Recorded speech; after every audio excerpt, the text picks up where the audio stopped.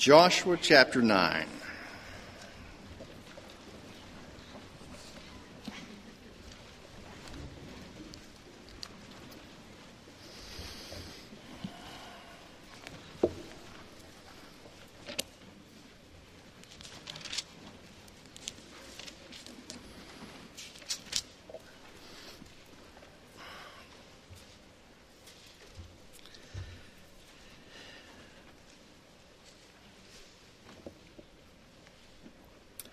It's a long chapter. Please stay seated while I read today. Let's pray. Lord, as we come before you, bring your Holy Spirit that our eyes would be open, our ears would be open, our hearts attuned with you, that we might put aside whatever things, wisdom of this world that we would seek, whatever we think is what is right, but that we would rely upon you and seek your wisdom. The world calls it foolishness, but it is your wisdom. That we would put aside our own agendas and simply rest before you and wait upon you. Open our eyes to this today, we ask in Christ's name. Amen. Joshua chapter 9. Now it came about when all the kings who were beyond the Jordan, in the hill country and in the lowlands, and on all the coast of the great sea towards Lebanon, the Hittite and the Amorite and the Canaanite and the Perizzite, the Hivite and the Jebusite heard of it, that they gathered themselves together with one accord to fight with Joshua and with Israel. When the inhabitants of Gibeon heard what Joshua had done to Jericho and Ai, they also acted craftily and set out as envoys and took worn-out sacks on their donkeys and wineskins, worn out and torn and mended, and worn out and patched sandals on their feet, and worn out clothes on themselves, and all the bread of their provision was dry and had become crumbled. When they went to Joshua to the camp at Gilgal, and said to him, to the men of Israel, "We have come from a far country, now therefore make a covenant with us." The men of Israel said to the Hivites, "Perhaps you are living within our land. How then shall we make a covenant with you?" But they said to Joshua, "We are your servants." Then Joshua said to them, "Who are you and where do you come from?" And they said to him, "Your servants have come from a very far country because of the fame of the Lord your God. For we have heard the report of him and all that he did in Egypt, and all that he did to the two kings of the Amorites who were beyond the Jordan, to Sihon, king of Heshbon, and to Og, king of Bashan, who was at Ashtaroth. So our elders and all the inhabitants of our country spoke to us, saying, 'Take provisions in your hand for the journey and go to meet them, and say to them, we are your servants. Now then, make a covenant with us.' This, our bread was warm when we took it for our provisions out of our houses on the day that we left to come to you. But now behold, it is dry and has become crumbled. And these wineskins which we filled were new, and behold, they are torn. And these our clothes and our sandals are worn out because of the very long journey." So the men of Israel took some of their provisions and did not ask for the counsel of the Lord. Joshua made peace with them and made a covenant with them to let them live, and the leaders of the congregation swore an oath to them. And it came about at the end of 3 days after they had made a covenant with them, that they heard that they were neighbors and that they were living within their land. Then the sons of Israel set out and came to their cities on the 3rd day. Now their cities were Gibeon and Chephirah and Beeroth and Kiriath Jearim. And the sons of Israel did not strike them, because the leaders of the congregation had sworn to them by the Lord, the God of Israel. And the whole congregation grumbled against their leaders. But all the leaders said to the whole congregation, "We have sworn to them by the Lord, the God of Israel, and now we cannot touch them. This we will do to them, even let them live, lest wrath be upon us for the oath which we swore to them." And the leaders said to them, "Let them live." So they became hewers of wood and drawers of water for the whole congregation, just as the leaders had spoken to them. Then Joshua called for them and spoke to them, saying, "Why have you deceived us, saying, we are very far from you, when you are living within our land? Now therefore you are cursed, and you shall never cease being slaves, both hewers of wood and drawers of water for the house of my God." So they answered Joshua and said, "Because it was certainly told your servants that the Lord your God had commanded his servants Moses to give you all the land and to destroy all the inhabitants of the land before you. Therefore we feared greatly for our lives because of you, and have done this thing. Now behold, we are in your hands. Do as it seems good and right in your sight to do to us." Thus he did to them, and delivered them from the hands of the sons of Israel, and they did not kill them. But Joshua made them that day hewers of wood and drawers of water for the congregation and for the altar of the Lord to this day in the place which he would choose. This is God's inspired word for us today. Now I know as Jan talked about the sermon title, I thought maybe it was for him or something. Maybe you're thinking it is autobiographical today. I don't know, but I can tell you there are many, many times in my life when I have acted stupidly, yet the Lord has protected me. The Lord has used whatever stupid thing that I did, either in my personal life or in ministry, and He has blessed it and done great things with it. I can remember times in youth ministry where we, could have been arrested, should have been at the hospital, because the things we were doing could be perceived as off the edge. But yet, the Lord did a great work through those things. I can think of things in my personal life that, maybe I should have done, but I just didn't feel right about it, so maybe it was laziness that I didn't do it. And then I look back on it and see that if I would have pursued that, it would have been a catastrophe. But yet I waited upon the Lord. So there are things in our lives where we are simply plain stupid. And the Lord takes that and uses it for His glory. And then there are times where we are stupid and the Lord protects us from the consequences of our own actions. Now, if He waited for us to wise up and not act stupidly, would God ever get anything done through us? No, He would not. He wouldn't get much done because we as a people, and I'm just going to lump you all in with me, are stupid. Let me illustrate. Not from my personal life today. Okay? The story of a man from Utah who married a woman. He was courting her online in this chat room. And for off and on for some 6 months, they were building this relationship. And he proposed to her online, and she accepted. Well, they met twice before the wedding, only briefly. And they had a wedding in 1996. 70 people were invited, and they had this great wedding. 4 years of wedded bliss went by. And he gets a knock on the door one day. It's the police. The police are there because his wife has run up some $60,000 in unpaid credit card bills. And it is the police who at that moment inform the man that his wife is also a man. Now, there are questions which I can't answer for you dealing with this, okay? Obviously, it came as a great shock to this man that his wife was also a man, not the sharpest tack in the box, obviously. Okay, but my point is people do stupid things. Stupid things. In our passage today, Joshua and the leadership of Israel make several stupid mistakes. They are stupid mistakes because all that they had to do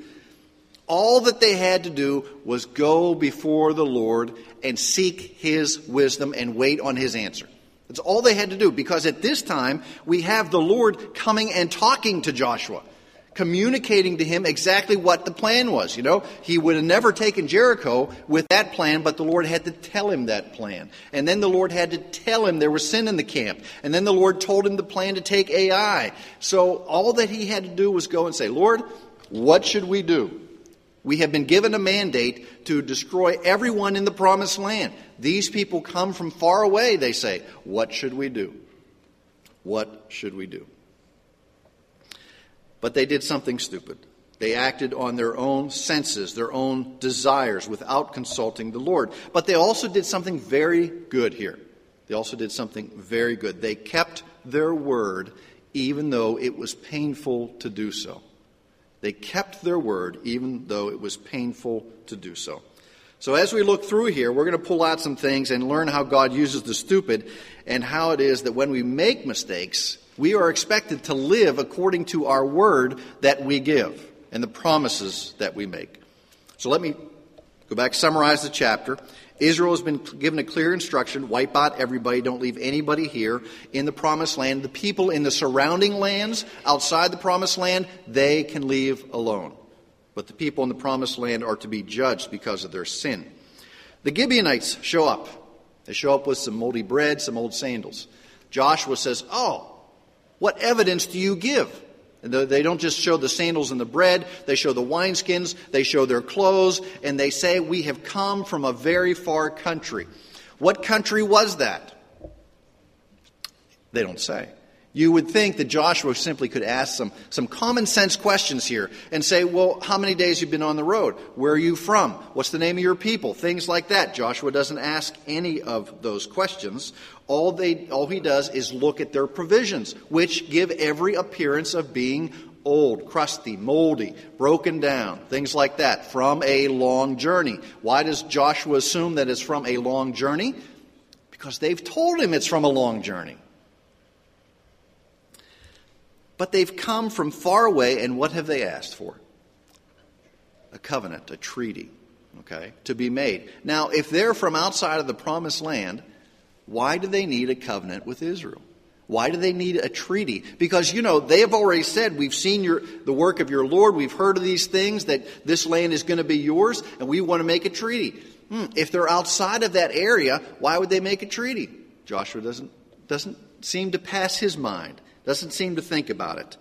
In actuality, these people are only 30 miles away. Their cities are only 30 miles away from where Joshua and the Israelites are camped at this time. They're very, very close, just north of Jerusalem. If Joshua had asked even the simplest of questions, he could have easily found out a couple things. And then, you get on a little track and you dig and you dig and you dig and you find out some things. But he didn't even pursue it at all.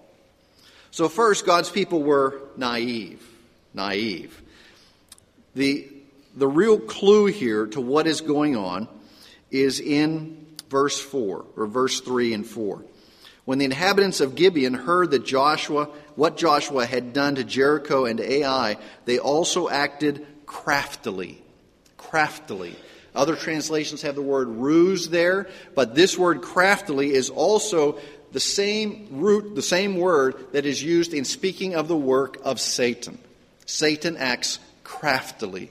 Now, how did he act craftily in Genesis, in the early chapters? He didn't quite tell the whole truth. He said, "You shall not surely die." Okay? And that inclination is, you're not going to drop dead at that moment. No. Well, he was true. You weren't going to die, but you were going to face spiritual death if you did what the Lord told you not to. Okay? The serpent acted craftily. So the people of God, as they go into the land that the Lord has promised, will not only need His power, they're going to need His wisdom as well. And it's not so hard to get the Lord's wisdom. Ask for it. And the Scripture says, if you're in need, ask for it. Seek Him first before everything else. Now, the language that is used here in the opening verses of chapter 9 is not the same language that we see back in chapters 5 and chapters 2, where the people shook in their boots. They were afraid of the Israelites. Here, the Gibeonites, well, they were a little afraid, but they were more crafty than anything else. Okay? Perhaps they had been empowered because they heard that the Israelites were defeated at the first go-around at Ai. And maybe they said, we can sneak up and do something and make a treaty. Maybe there can be defeated. We don't know. Maybe if we can't be defeated, we can circumvent their plan. Now they come, and what do they come with to Joshua? Verse 9. And they said to him, your servants have come from a very far country because of the fame of the Lord your God. For we have heard the report of him and all that he did in Egypt and all that he did to the two kings of the Amorites who were beyond Jordan, Sihon and Og. Flattery. We're going to tell you how great your God is. We're going to tell you that his deeds and your obedience to him in this land. They didn't mention anything about Jericho and Ai because that would have given them away. In this land has spread throughout all the known world. Your God is the greatest. Now, if I show up to you and I tell you how great your God is and how powerful, you might think, yeah, that's right. He is great. He is powerful. Yeah, we did that. We beat up on those guys, and the Lord empowered us, and nobody can stop us. And before you know it, you're full of yourself. That's exactly what they did. They kind of buttered them up, told them how wonderful their God was, how everything that had gone on was fantastic.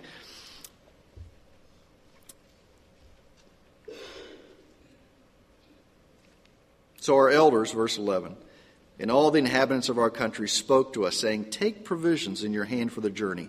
Go to meet them. We are your servants now. Make a covenant with us. And they hold up this moldy bread. They say, this bread was warm from our houses when we started on this journey.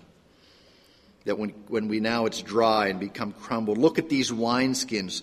We filled them when they were new, and behold, they're torn. And these clothes, look how shabby they are. Look how worn out they are.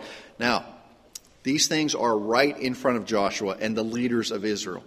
They see them with their own eyes. So they've ceased to walk by faith and not by sight, and now are walking by sight and not by faith.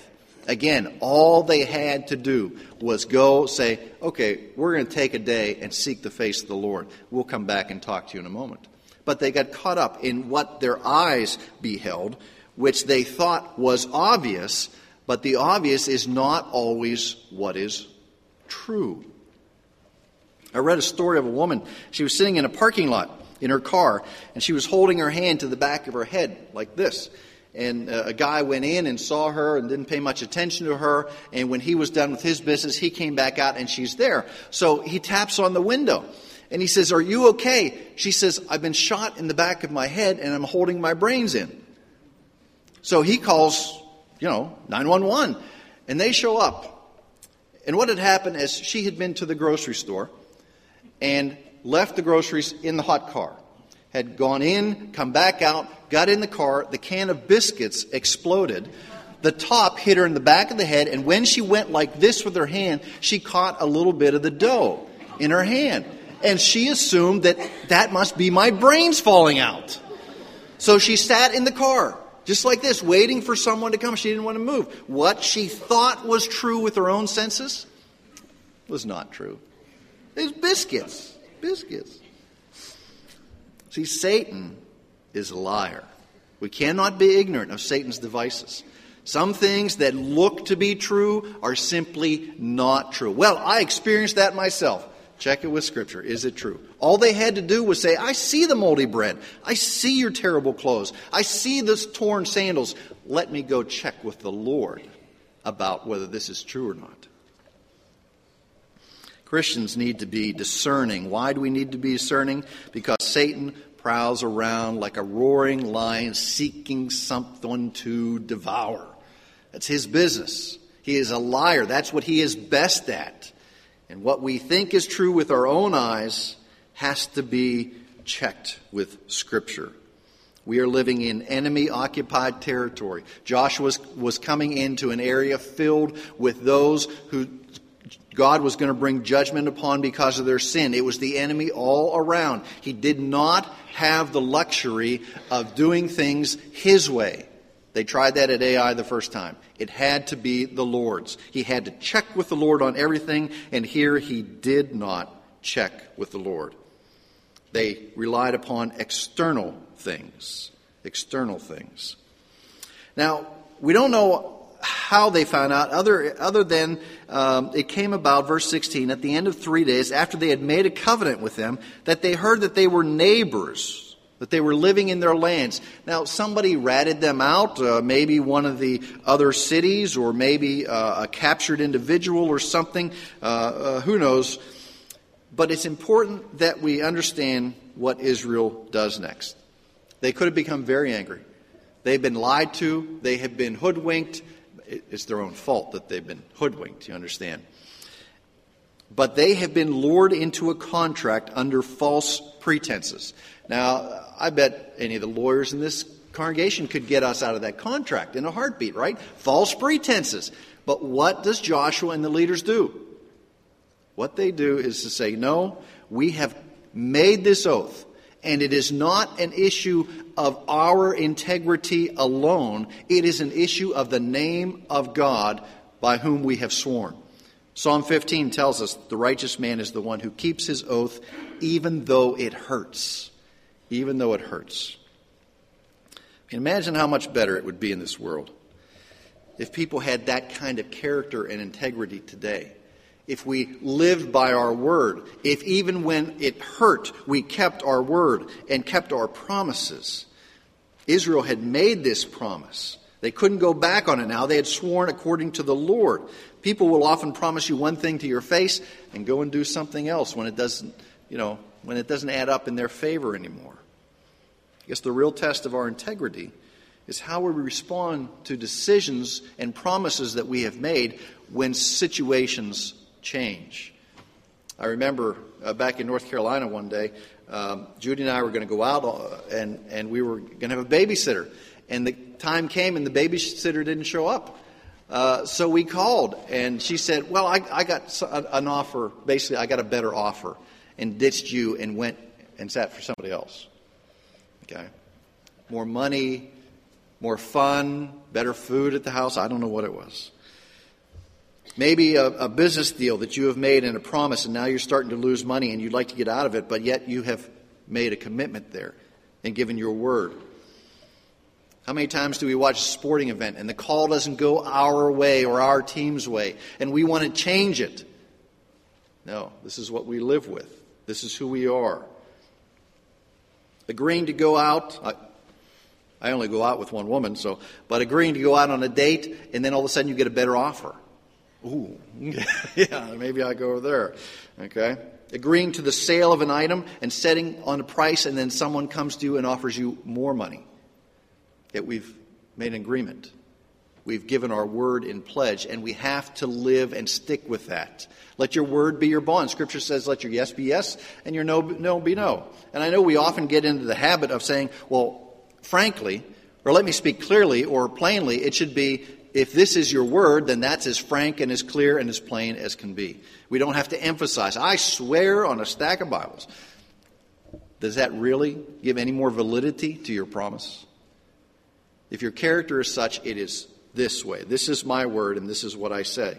Joshua and the leaders had given their word. They had made this covenant. Now they had to live with it. Because it wasn't just their word, it was also the character of God that was involved with this. Joshua's problem was a spiritual failure. They had come from this victory. They had come from this great time of worship up in the valley of Shechem. And all of a sudden they're on this high that the Lord is with us and we can do anything. And all of a sudden they forget to check with him on something as straightforward and as simple as, should we make a treaty with these people? Where are they really from? There's an extraordinary thing that goes on here that God empowers Joshua and the leaders to do. And that is the grace of integrity. The grace of integrity. They take their sin on the chin. They did wrong. They didn't seek his face. They didn't ask his counsel. They didn't get on their knees before him and pray and wait. They just acted according to sight and not by faith and bowled straight ahead. And now they were in trouble. And the whole assembly, all the people start to grumble. Well, didn't you check this out? Okay. How many of us have ever done something and someone came and said, well, didn't you ask this question? Didn't you, check this? Didn't you check their background out? Didn't you check their references? Something like that. No, I just went right ahead because they seemed good to me. And now we're in trouble. The Israelites took it on the chin. They kept their promise. They kept their word to the Gibeonites, and they allowed them to live, and they honored their bond in that way. Now, let me tell you about the Gibeonites. The Gibeonites were to be hewers of wood, chop wood, and carriers of water for the house of the Lord, for worship and for the temple. Francis Schaeffer traces the history of the Gibeonites through the Scripture. The Gibeonites remained close to the altar of God. Though they were only hewers of wood and drawers of water, their activity was on behalf of worship of the living God, and it led gradually to a place of religious privilege. When the land was divided, Gibeon was one of the cities given to the line of Aaron, the priesthood. It became a special place where God was known. 400 years later, David put the tabernacle in that city. This meant that the altar and the priest were in Gibeon as well. At least one of David's mighty men, who was closest to him, was a Gibeonite. At that important and solemn moment when Solomon, David's son, ascended the throne, Solomon made burnt offerings at Gibeon. It was here he had a vision when God spoke to him about his rule. Much later, 500 years before Christ came in the time of Zerubbabel, the genealogies of those Jews who returned from captivity under the Babylonians included Gibeonites. Gibeonites were mentioned in the list of the people who helped rebuild the wall with Nehemiah. Gibeonites had come in among the people of God at this point, and hundreds of years later, they were still there. The Lord had blessed them, even though they had come in by a ruse, but really it was Joshua's fault because he did not seek the Lord. So God will use the stupid. Doesn't mean he will remove the consequences that we will face because we were stupid. But when we act stupidly, when we don't seek the Lord and his counsel first, we must bear the consequences of that. Sometimes we have to take it on the chin, but if we give our word, if we have acted in a way that we have chosen, even if there are consequences, we still have to keep our word of who we are, because we represent I don't represent just Randy. I represent my Heavenly Father. And if Randy makes a promise, then it has to be that way. Joshua made a promise. He did so in error, but yet he had to keep it. Let's pray.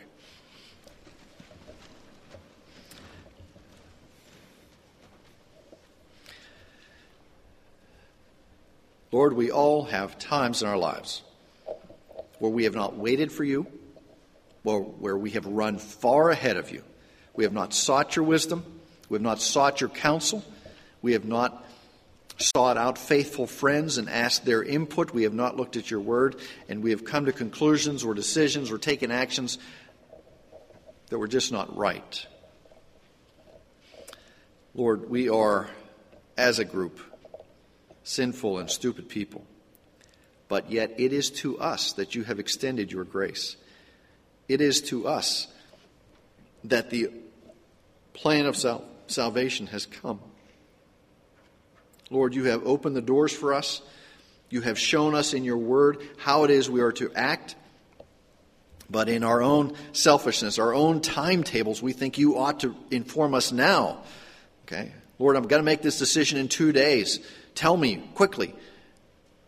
When perhaps that decision doesn't have to be made in 2 days. For your timing is always perfect. You are never late. You are never late. Lord, for those things that perhaps are looming in our lives, where we have erred, might we act justly, even though it's been our fault, even though we have been stupid. Might we keep our word.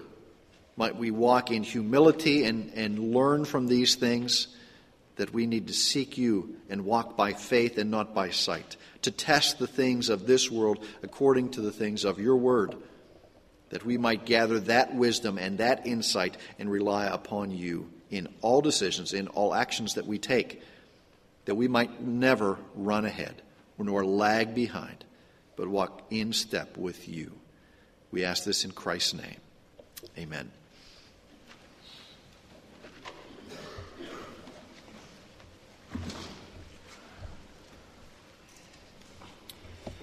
Our hymn in preparation for communion is 419. For many of you, this may be a new hymn, but the words are very appropriate as we prepare for communion.